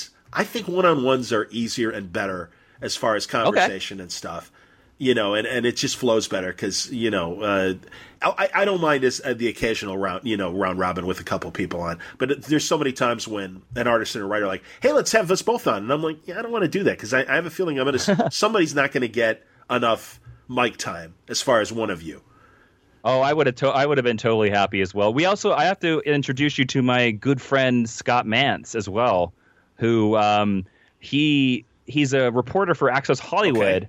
But he also hosts a lot of panels for Star Trek Las Vegas. The Discovery panels that you see online, he's the moderator of both those panels. Oh, that's cool. And he's he would talk about Star Trek for days. Well, it was when I met Rob only a couple of years ago. I came up to him after one of his panels, and I just said, "Hey, man, I just want to tell you I love Free Enterprise." And I said, "Oh, I do a podcast called Word Balloon." He's like, "Oh, I listen to you," and I'm like, "Oh, that's great, man." So I'm like, now you got to come on, and that's the thing. And Rob and I are, kind of close enough in age and stuff. He's a little bit younger, but only like a handful of years. And I always love it, and I love how opinionated he is. He'll put his foot down. Absolutely, man, and it's great. And that's the thing. And half the time I'm laughing, and I know he understands. I'm like, I am not laughing at you. It's more joy of how opinionated you are. And mm-hmm. I mean, and he's like a lawyer. I mean, he can, chapter and verse, and has a very clear vision. I'm very excited to see what he and Alex Peters do with the other two parts of Axanar that they're working on. And I'm glad that they were able to settle and proceed and make them. It's funny. I even watched Prelude to Axanar again today before our talk. Nice. Oh yeah, and I'm really glad. It sounds like they're going to follow that same kind of documentary format to accommodate their limitations of what they can do with 2 15-minute segments to finish things up. Well, let's put one more Star Trek question out there before I roll out of here. What's your favorite ship? That is hilarious because I bought 3 Eagle Moss ships, and I love the classic design. But that's too easy. I really love the Defiant and the Delta Flyer. Nice, good picks. What's your favorite ship? Mine, by the way, I have Eagle Mosses on my desk right now that I'm talking to you. I have 4, and they're all ships that have personal connections to me. I have the Phoenix from First Contact. I have the Enterprise E from First Contact. Excellent. I have the NX-01. Very nice. Because I love that design.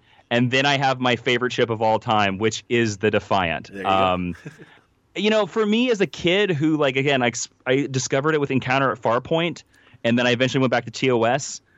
I thought starships were they have the saucer section, they have the neck, they have the nacelles. And then when I saw the Defiant, it kind of exploded my little kid brain. And I was like, wait a minute, ships can't look like this. And I think I just kind of fell in love with it. I also have my third one that I have from Eagle Moss, and I can't remember the name. The Prometheus? It's the one with it's the Andy Dick episode of Voyager. Yeah, because where the Doctor for the first time goes the Alpha Quadrant, and they upload him into the ship and they have to Romulans have taken over the ship and they've got to get it back. And I just thought that design was really interesting and stuff. If I had all the money and all the space in the world, I'd own every one of those Eagle Moss models. But unfortunately, I don't. I agree, man. And no, they were kind enough to give me one for free, and they were like $20. Oh, look at $20, last year in New York, and I'm like, all right, I'll buy 2, and I'll take a free one. So nice. Throwing out that word balloon cred. Look at you, man. Dude, you got it only takes me so far. It takes me about across the street, and that's about as far as it takes me. So you've got the DC All Access cred. Nice going. Did you have a press pass for Vegas?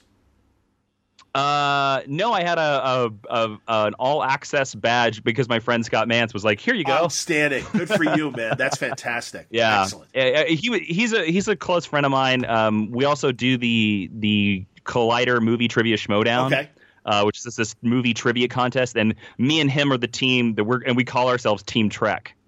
Hilarious. So that's awesome. But yeah, I actually wasn't going to go this year, and he was like, I got a pass for you. Come on down. So too much, man. All right, I just saw your note, and I'm going to let you go. But no, this was great, Jason. Honestly, it was a pleasure, and we'll do it again, and we'll talk DC, and we'll also talk Jupiter Jets. So yeah, expect a few more pokes in the shoulder to come on Word Balloon in the months ahead.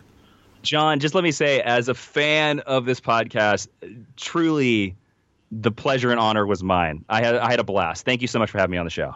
That's Jason Inman, and it's always a pleasure to talk about Star Trek with a fellow Trekker, and I look forward to hopefully having another conversation before Star Trek Discovery gets started. If not, certainly when it gets running.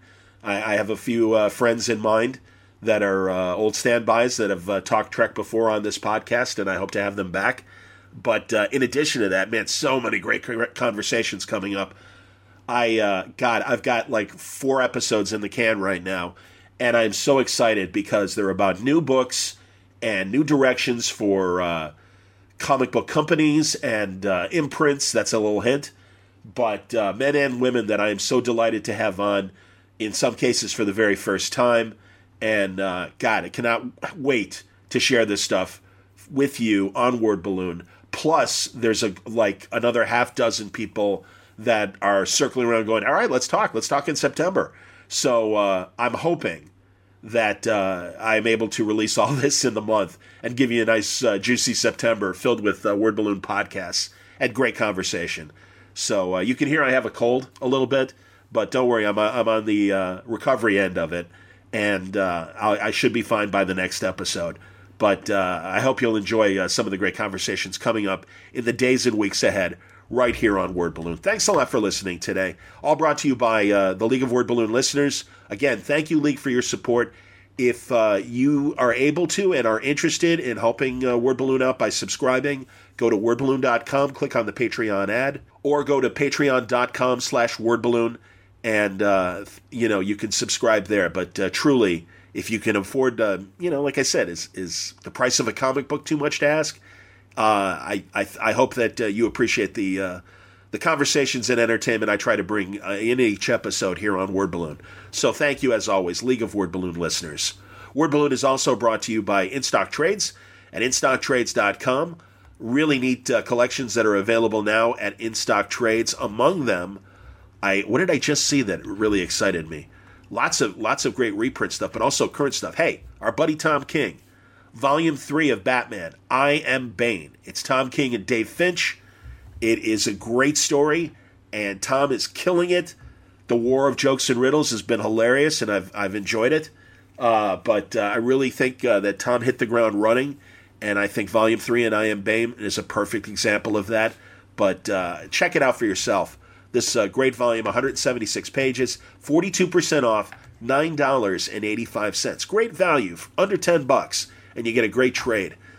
This is the way things are going now, man. I'm telling you, really, really cool stuff.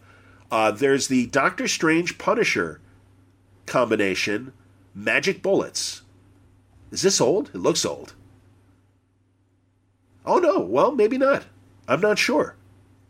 I got to be honest. I'm not even sure about this team, and I'm a little confused. And I guess on the header it doesn't have the creative team, but that sounds like a great combination. The Punisher and Doctor Strange, an unlikely duo, but this collects Doctor Strange, Punisher, Magic Bullets 1 through 4, and seems like a neat little volume. 128 pages, 45% off, $8.79. Another great value. We can reach back for Shadow of the Bat, Volume 2. What a team. Alan Grant, Norm Brayfogle. Alan Grant, another one of those wonderful British writers. Unlike Pat Mills, likes superheroes, and that's okay because he brought it when he was writing Batman. And Norm Brayfogle, you can't say enough about the man. And, God, I really hope that, much like Frank Frazetta, Norm is able to recover from that stroke that he had. He's not drawing these days. So this is a great way to put some money in Norm Brayfogle's pocket and also enjoy some excellent Shadow of the Bat work. This includes Shadow of the Bat 13 through 24 and the first annual. It ties into the Night Quest epic with Jean-Paul Valley, Azrael taking over as Batman. But these were really neat stories. And 352 pages, 42% off, $17.99. $1.39. Pretty cool stuff, man. And as you know, we've talked about it before on other Star Trek-related podcasts. IDW has a slew of great Star Trek collections waiting for you at great prices at InStockTrades.com. So do yourself a favor, go there, check it out, and get some great books at great prices. InStockTrades.com. Thanks for listening to Word Balloon. Thanks for listening to me blather. I talked a little bit more on this one than I have on other podcasts. Usually I like to, get in, rob the bank, and get the hell out. But a lot on my mind between the release of No Plan B, my contribution to that, and also really, like I said, I'm hoping for the best for Star Trek.